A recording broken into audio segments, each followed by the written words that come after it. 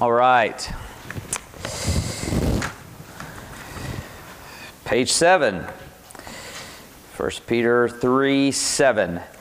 Let me ask a personal favor of you.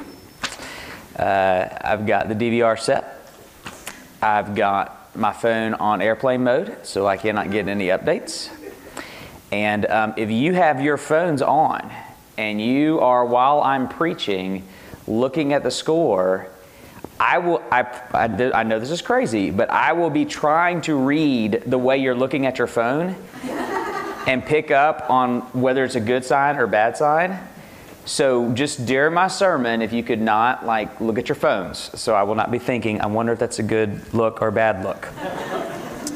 I am going to somehow get home without finding out any of the score of this basketball game. We had a lot of your congregation with us this morning at Rapid Run. Okay, let me preface this, okay? I said last week that I divided 1 through 6 off of verse 7 because what I said was that it wasn't necessarily talking about marriage as we come to think about it. We typically think of 1 Peter 3, 1 through 7 as a marriage passage. And what I said last week is that it's less to do with marriage and more to do with what does a believing wife with an unbelieving spouse do? What do you do with that dynamic? That he's shepherding them through that more so than being marriage advice, though of course it did have implications for marriage. This week, in verse 7, he actually does kind of switch focus to talk about marriage a little bit. And here's why I'm saying that, because he's been going through this section on submission, and it ends with wives submitting to unbelieving spouses. But in almost an offhanded way, Peter essentially says, well, I know I do have some husbands in the church. It's not all just wives of unbelieving husbands. I know there are some husbands in the church, so I probably need to talk to them and help them see what this submission paradigm would look like for them in their marriages and in their homes. So he does kind of switch a little bit more toward marriage counsel here in the last verse 7. And it will get into, and it's a term I'm going to go ahead and define up front so I don't have to continually define it. It will get into a theological worldview called complementarianism, which is what we at TCPC subscribe to. The many churches nowadays don't. But complementarianism is the belief that within the sacred institutions of marriage and church, God has ordained there is something to gender. There is something to gender roles. That matters to God, and that God has ordained this, what I call this dance of gender. The two are equal, but with complementing roles within the marriage home and within the church. And obviously, we're going to get into that tonight. So that's what I'm talking about when I talk about complementarianism, is that God does believe that there is a such thing as gender roles, and that though equal, they complement each other perfectly. So that's my first. The second preface is that I'm recognizing, particularly with this crowd, that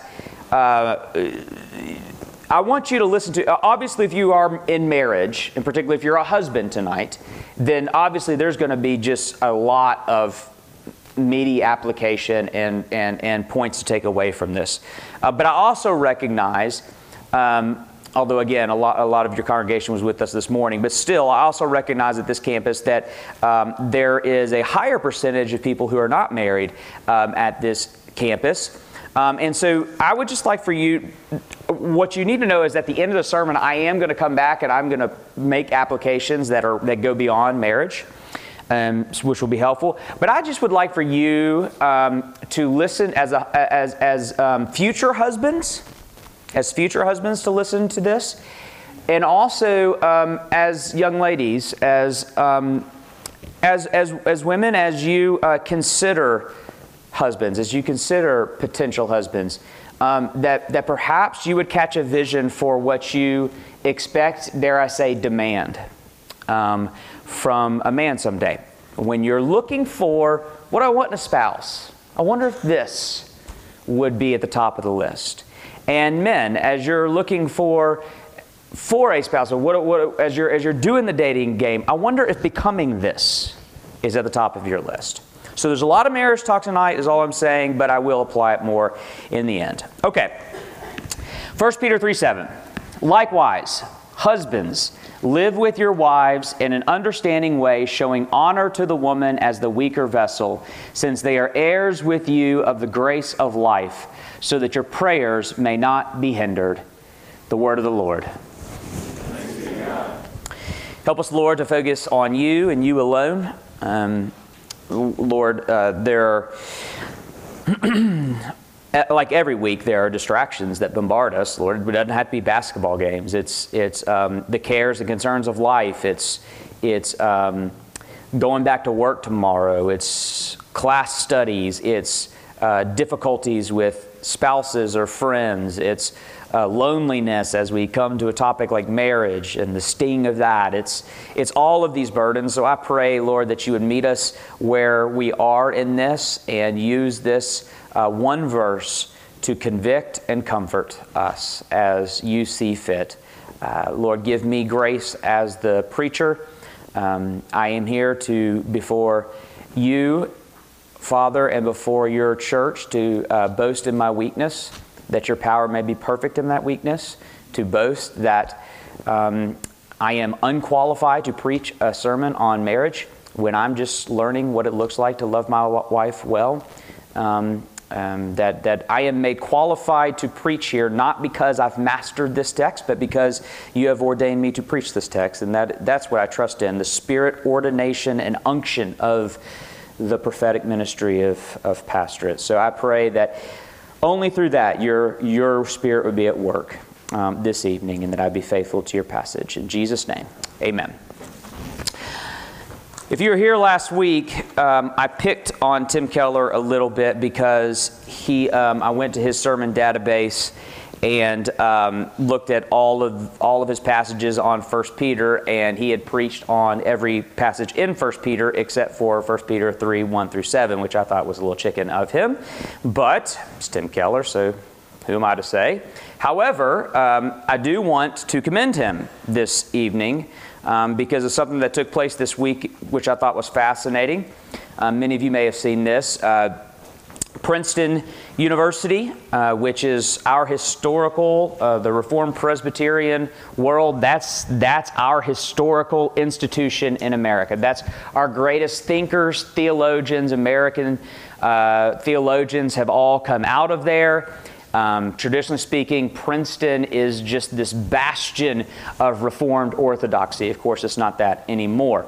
However, Princeton Seminary Princeton Theological Seminary still awards every year. One of the highest awards that you can receive as a theologian is the Abraham Kuyper Excellence Award.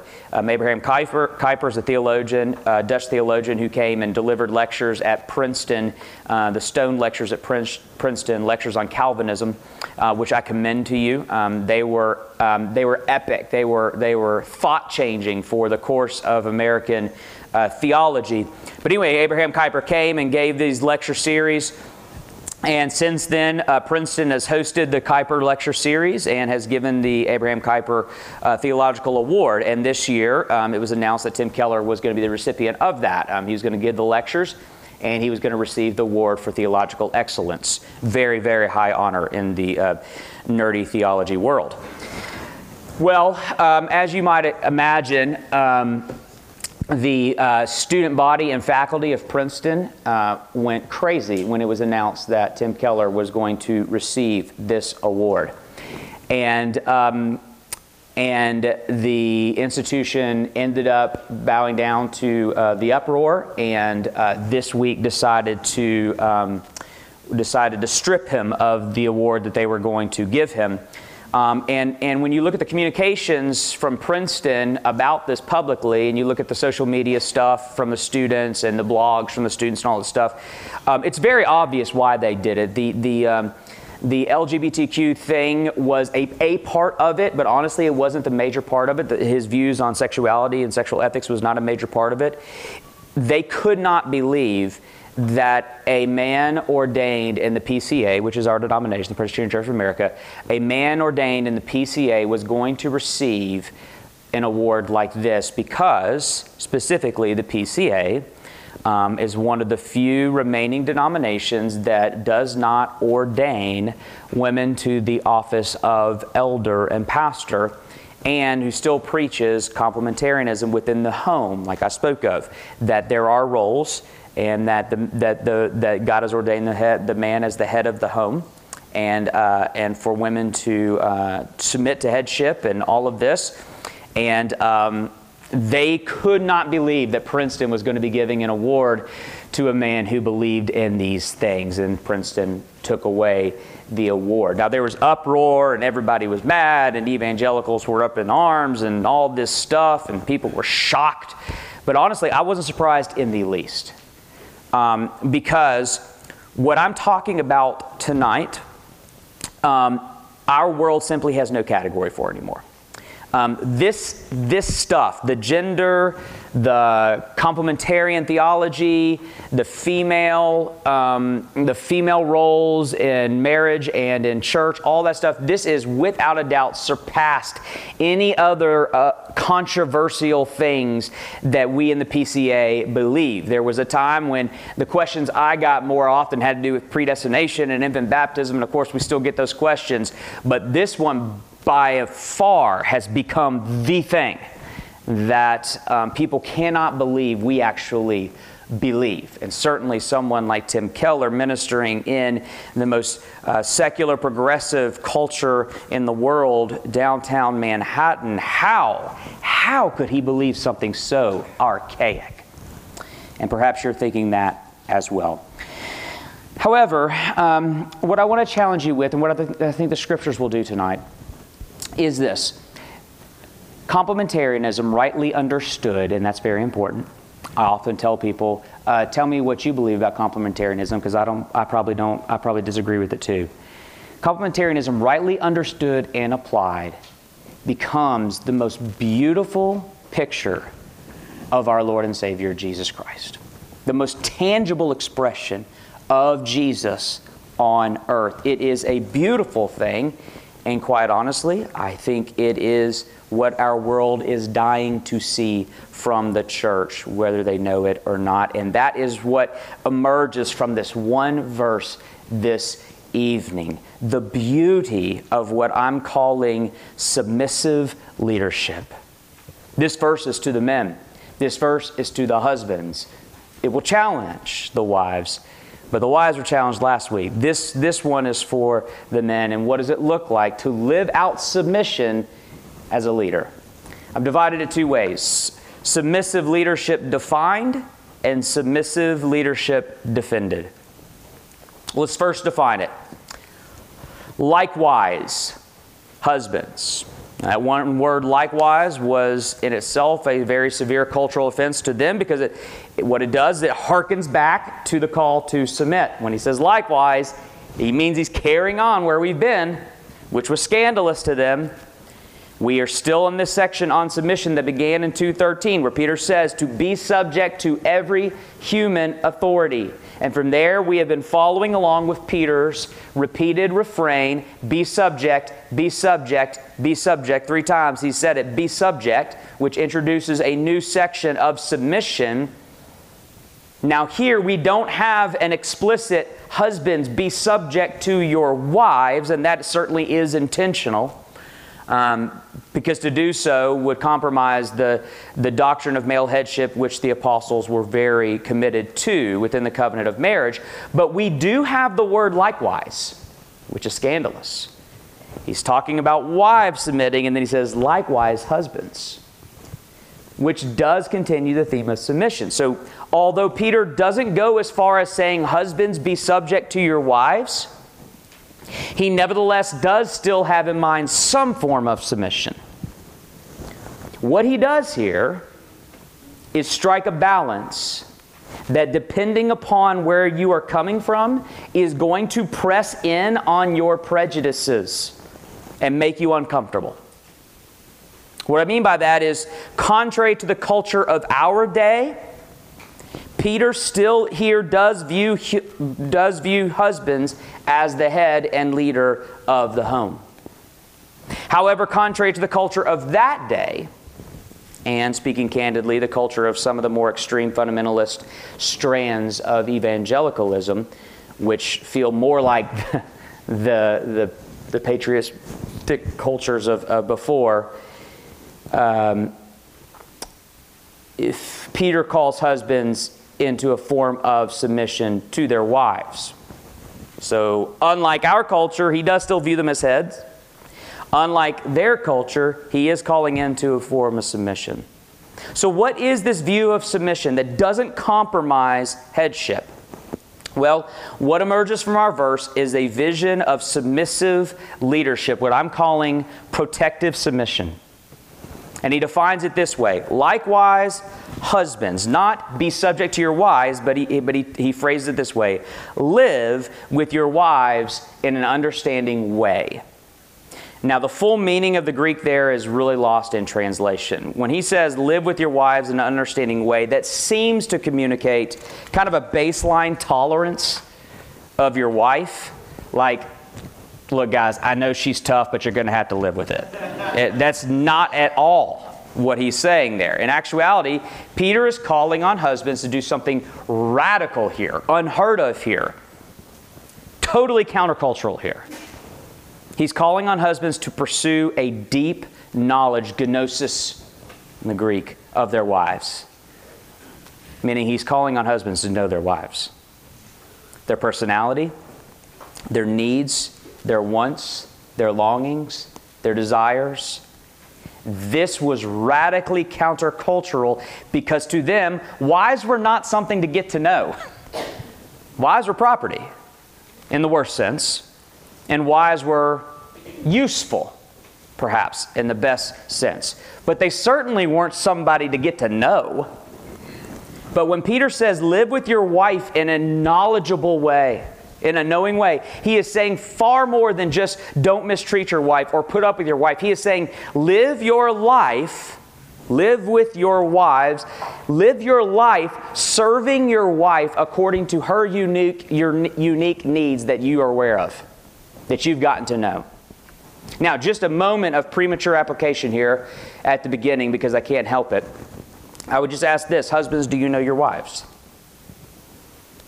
I know you don't view her as property like this context, but if you do the disengaged, coexisting, non-pursuit thing, then you're treating her as such. You're treating her as someone who isn't worthy of you to get to know. Don't be so quick to say, of course I know my wife. She's my wife. Counseled a lot of couples who don't know each other. Abby and I have been married 10 years. And I would say it's only been the past 5 years that I've truly started to get to know my wife. To my own shame, I would say that. And it took marriage counseling for me to start seeing that. There goes that stigma, right? You're allowed to do that if your preacher does. Marsha's done it too. Justin. I'll start calling people out. JD. We've all done it. It took marriage counseling for me to start getting to know my wife. I'm so ashamed to say. Do you know your wife? Her unique story that leads to her unique fears, insecurities, longings, struggles? Do you know what it looks like to love and serve her according to that unique knowledge of her? Because she's longing to be known. Even if she's keeping you at a distance, which wives are good at. She's longing to be known. In fact, She wants you to get to know why she's keeping you at a distance. She wants to be known and to be loved according to that knowledge. So these words from Peter are an affront to the disengaged, coexisting, I just provide and not mistreat my wife type of husband. But here, there is even more to Peter's vision of submissive leadership. Continue on. Likewise, husbands, live your life in a knowledgeable way of your wife than this, showing honor to the woman as the weaker vessel. So let's just deal with the weaker vessel, shall we? What is that? Why is that in my Bible? Complementarianism, people who subscribe to this theology are notorious for abusing this verse by claiming it means like women are more erratic, emotional, prone to giving into temptation, and crazy applications like this. That is not what it's talking about here. The uniquely emotive or emotional quality that we do typically find in the female gender is to be viewed as a strength, not a weakness. Please don't say that's bad. That's beautiful. It's not weak. It's beautiful. So don't make weaker vessels say something it's not. It's just saying what it's obviously saying. I know you don't like the way he phrases it. I know you don't wish he was using first century language, but the word vessel, it just, in the Greek, to give a really rough translation, just means body. It's more specifically, it would be the instrument that houses the soul. It's the body. This is just Peter acknowledging the obvious. Women are physically weaker than men. That's it. And it's true. I've gotten into CrossFit. Probably time for me to confess that to the church. And in our class, we go in every day, and we have the same workout, WOD. We have the same workout of the day. Mm-hmm. Men and women do the same workout. However, the workouts are scaled differently for each.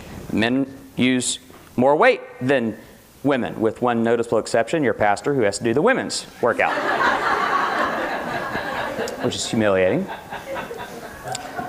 But so as a general rule, with the exception of your pastor, even the most radical feminist just has to admit that we're just talking physically here, okay? Let's not go anywhere else. We're just talking physically here, that the vessels of women are weaker than men.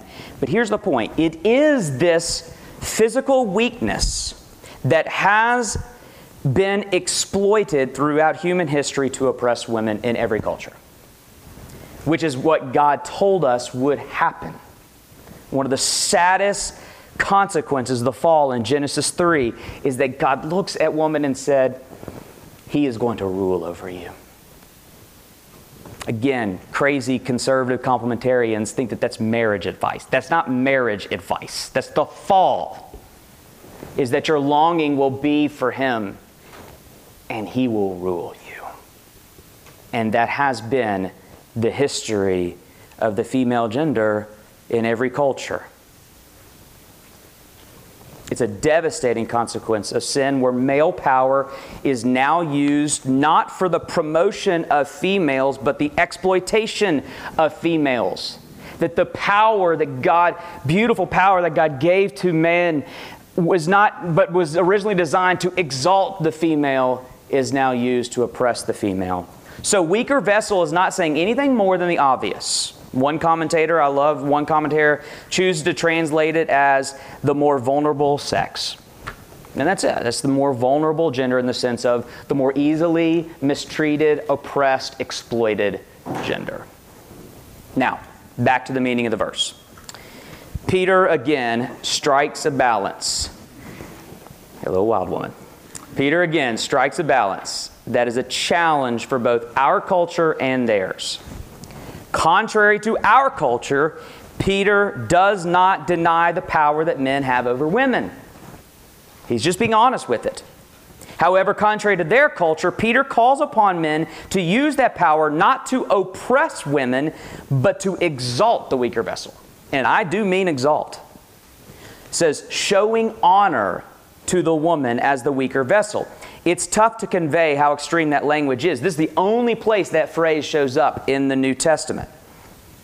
However, it was a common expression in the ancient world, and it was reserved for showing honor to the most honorable in society in this culture that loved the family. This is the expression that was used towards grandparents, toward the older generation, of honoring in word and in deed the older generation, and this was even used toward Caesar. So here's what Peter has done. He takes language reserved for the highest honor, showing honor, and applies it to those, culturally speaking, who receive the least honor. And I do mean he has in mind honor here. The phrase is unique to the New Testament, but the Greek word here for honor, he has already used it. He used it back in chapter 2, verse 7, where he talks about the honor given by God to those who believe in Jesus. That's a high honor. And now he is saying, husbands, honor your wives like that. I like to say that within the complementarian vision of marriage, the husband is the authority and the wife is the glory. And that's exactly what Peter is saying here. He doesn't deny the power and authority of the husband as our culture wants him to do, nor does he exploit the power and authority of the husband as the ancient culture would want him to do. Instead, Peter demands subversive power and authority. He redefines authority so that it is used now for the honor and glory of the wife. He takes the power of husbands and applies to it the submissive paradigm that we've been studying. What does it look like for those in authority to submit? And it's to use their authority to honor the weaker vessel. So, Peter's counsel to husbands is still submission. It's a different kind, but it is. It takes the form of submissive leadership, or as I like to say, protective submission. But Peter doesn't just make this radical claim. He feels the need to defend it, and I kind of do too. Having seen submissive leadership defined, let's consider now submissive leadership defended. What Peter does here is he defends his command in two ways. Two reasons for submissive leadership. One theological, one practical. The theological one is seen there first where he says, since, so we know he's defending it, do this, since they are heirs with you of grace of life. He is referencing a revolutionary theological concept introduced by the gospel. As I said last week, in the ancient world, both pagan and Greco-Roman world, as well as the religious Jewish world, the husband, as the head of the household, was the only important religious opinion. The wife in the household adopted his religion, worshipped his God, or in the Roman world, his gods. And then comes the gospel with this radical call on women to believe, regardless, or even, I said last week, in defiance of the husband's religious choice. And women themselves received the initiation rite of baptism. Rather than their husbands being baptized on behalf of the household, women were being baptized. And the reason for this is that the gospel views women as, to quote here, equal heirs or co-heirs with men in the grace of eternal life. All it's saying there is that women get to be saved by their own faith alone. That they are co-heirs with you. That what we take so for granted, the John 3:16 gospel fundamentals, he's saying women get that too. Now you would say, of course, but to them that's crazy. He is saying you are co-heirs with women in the grace of eternal life. Now, in reminding husbands of this theological truth, he intends to motivate them to honor their wives as a weaker vessel. But it feels at first to be counterproductive.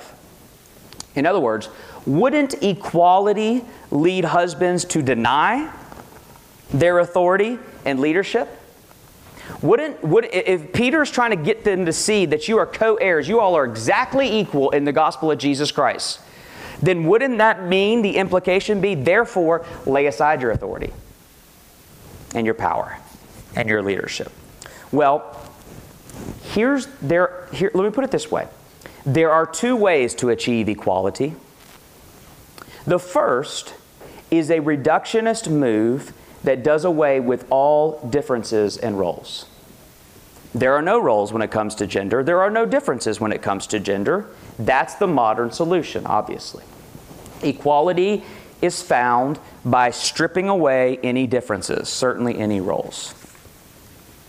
This would be akin to the way to racial equality is through colorblindness, which seems right on the surface, but if you ask people of color, the whole notion of color blindness is incredibly insulting to them. They don't want you to ignore the uniqueness and beauty of their ethnicity and culture. They want you to celebrate it and honor it and even learn from it. So in the end, oversimplification leads to equality only by domesticating equality. Can I say that again? When you're talking about equality, whether it be gender or races or whatever, oversimplification, stripping of it of its uniqueness, leads to equality, but only by watering down equality, which is why the Bible never makes that move. What Peter is arguing is that there is another way to fight for equality without compromising the beauty and complexity of gender, and it is the way of submission. That's the key.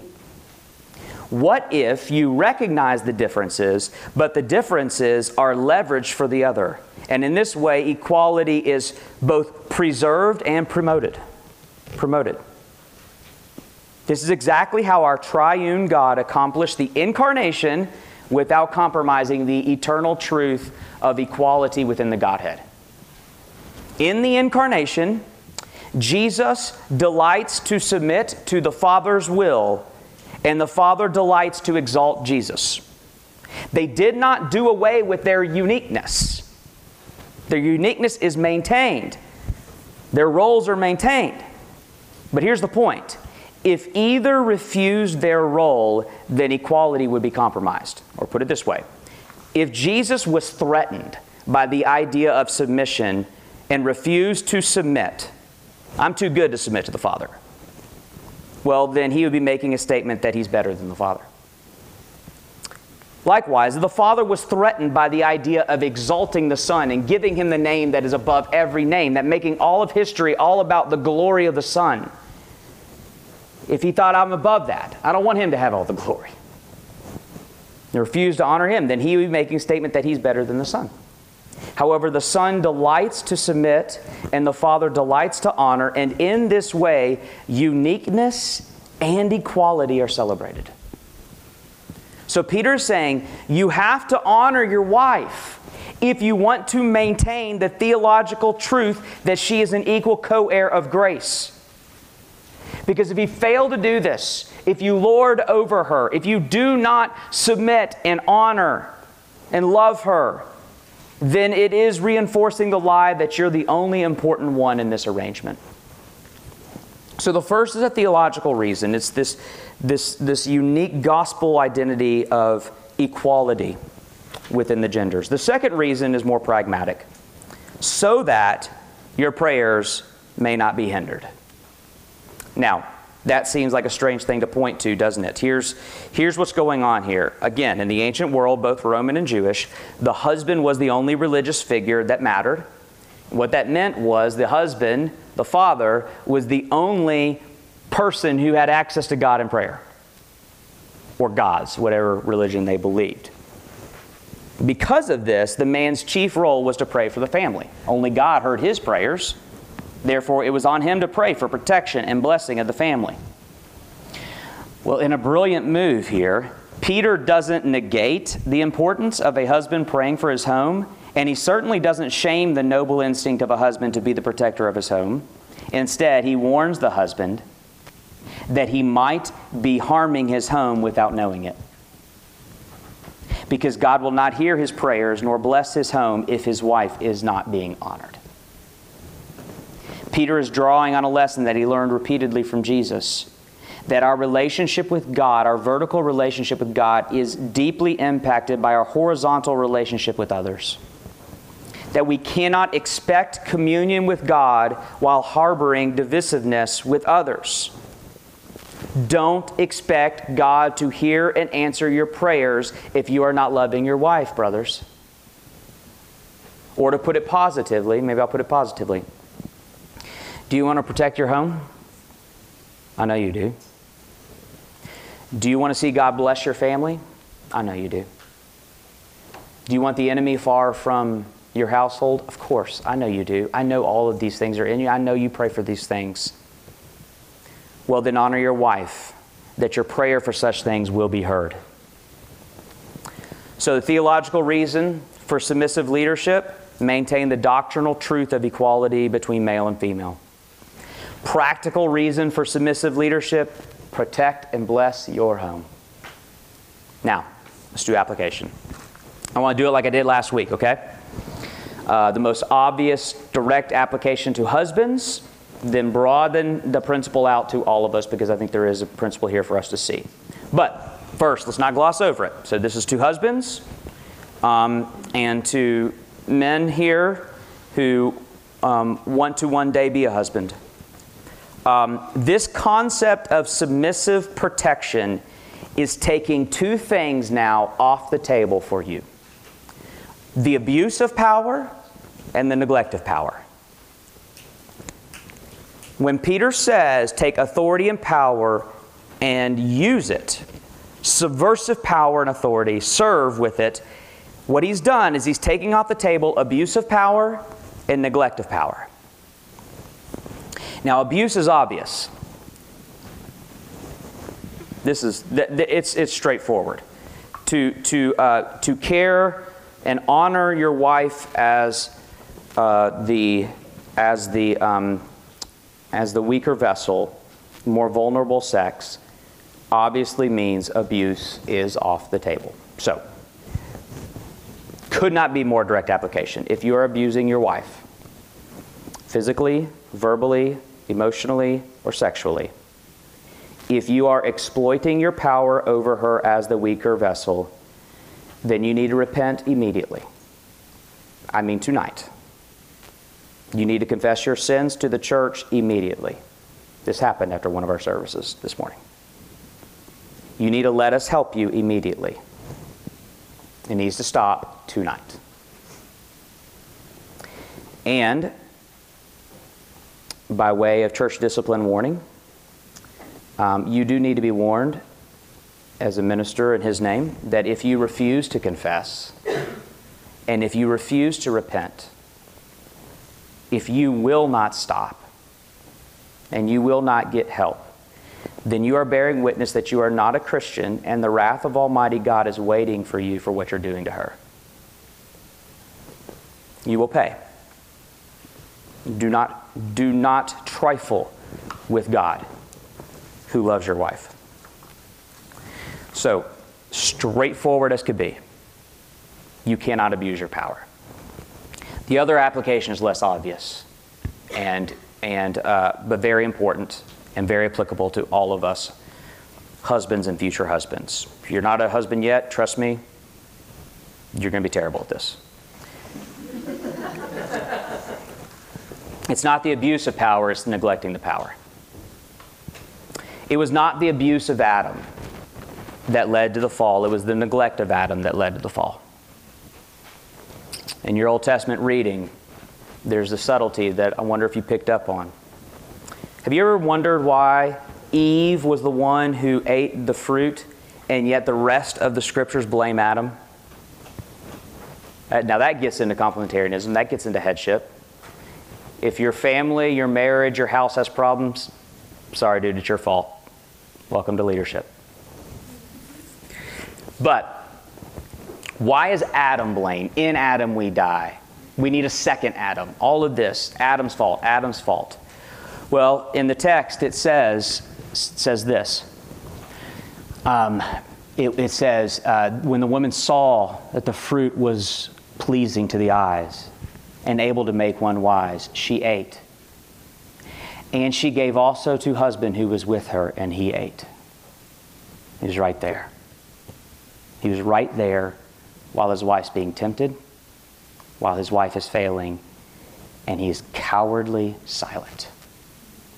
It was the neglect of Adam, the failure of Adam, or as Larry Crabb says, the silence of Adam that ruined the world. And oh, how we husbands can relate to the cowardice, disengagement. If you are not leading your home, if you are not pursuing your wife to know her as this verse calls you to do, if you are not the chief repenter of your home, where you repent first before you ever ask her to repent, where you repent before you ever ask your children to repent, if she is not the honor and glory of your marriage, if you are not living to know her uniquely and serve her accordingly, if you are just doing, and believe me, I understand the temptation, I'm insecure about my ability to lead, I'm threatened by her strength and glory, and it's just easier to disengage and sit on the couch. If that is you, then don't tell me you're providing for your family. You're not. You are failing. Oh, the epidemic of modern Christianity where wives are utterly alone in their marriages. And they are dying for their husbands to just engage. Not to mention lead, just engage. Do not, brothers, do not hide behind the fact that you are providing for the family as if all the family needs is your career and money. They don't need your money, they need you. Again, I know you don't know how to do it. I don't either. We're learning this. All of us husbands here at TCPC are learning this together. But admit that and let us help you. And wives, may I say this to you once again. I think I've done this now 3 times in this series. And just invite you to take this to the church. If you are, to say this, you are not alone, even if you feel alone. If you feel stuck in this, please have the courage to bring it to the church. Certainly, if there's an abuse of power, you need to do that immediately. But also if there's a neglect of power. If you feel completely alone in marriage and don't know what to do, bring it to us. The beauty of the church is that you have an even higher authority over your life, an authority that both you and your husband have submitted to. That's why it's different this week. Last week, we were wives married to unbelieving spouses who don't give a rip about the church. This week, we're talking to husbands who, at least in name, call themselves Christian and come to church and submit themselves in membership vows to the church, which means you, wife, have a higher authority that both you and your husband have chosen to submit to. So bring your mess to the authority of Christ Church and let that authority help you. And ladies, please marry a Christian. Please marry a man who will take the vows with you so that when you get stuck, you both have submitted to an authority that can help. All right. Off of marriage is speaking to all of us. I think the passage is speaking to a broader application here as well. Peter has advised us to relate to the civil government with submission. Peter has advised us to relate to those who hurt us most deeply by submission. Peter has advised us to relate to those most intimate relationships in our lives that are unbelieving with submission. But then he closes his whole section on submission with a different scenario. It kind of changes things. He's been talking about exiles submitting to those powers above us. Well, what about when we are in the social seat of power? That's actually still very applicable to our context. Granted, we are moving further and further into an exilic status, yet there is still so much power, influence, and authority in the church today. What are Christians called to do with that? What are Christians called to do with our affluence, our resources, our power, our leadership, our positions in the community? What are we to do with our power? His answer there is the same. Submit. What are you doing with your power, your influence, your resources, your privilege, your prosperity? And everyone here has it to some degree. Are you using it for self-promotion and exploiting it for your own gain? That would be akin to a husband using his power to exploit his wife. Or are you leveraging it for the weaker vessels of society? And man, the applications could go on and on and on and on and on. I'll give you a few I thought of. I think of the unborn, the most vulnerable of our society, with no voice, who are regularly being terminated. Anytime you talk about abortion in a sermon, it is very important to make the caveat that I know and recognize that there are ladies here, probably in the room this size, there are ladies here haunted by the shame and guilt of that decision. You need to know there is hope, there is forgiveness. We'd love to help you with that. So that qualification aside, I come back to this. What powerful and affluent Christians are you going to do with this epidemic of the most vulnerable among us being exploited in the name of convenience? I think of the poor, the vulnerable demographic that politicians are exploiting, that greedy people are exploiting, that everyone seems to be exploiting, and nobody seems to be helping in any meaningful way.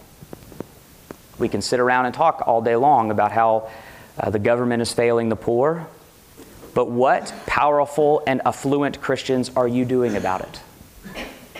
How are you leveraging your power, your authority, your resources for the good of the poor, the weaker vessels of society? I think of minorities, those existing within a dominant culture. I wrote an op-ed in the Herald Leader calling for subversive privilege. Don't deny your cultural privilege. Don't feel guilty about your cultural privilege. Instead, leverage cultural privilege for the underprivileged. I think of this neighborhood, this city. You know what will make... You know what they say about churches like this, right? Sociologists and theologians, they're very critical. They can be very critical of churches like this, and you know why, right?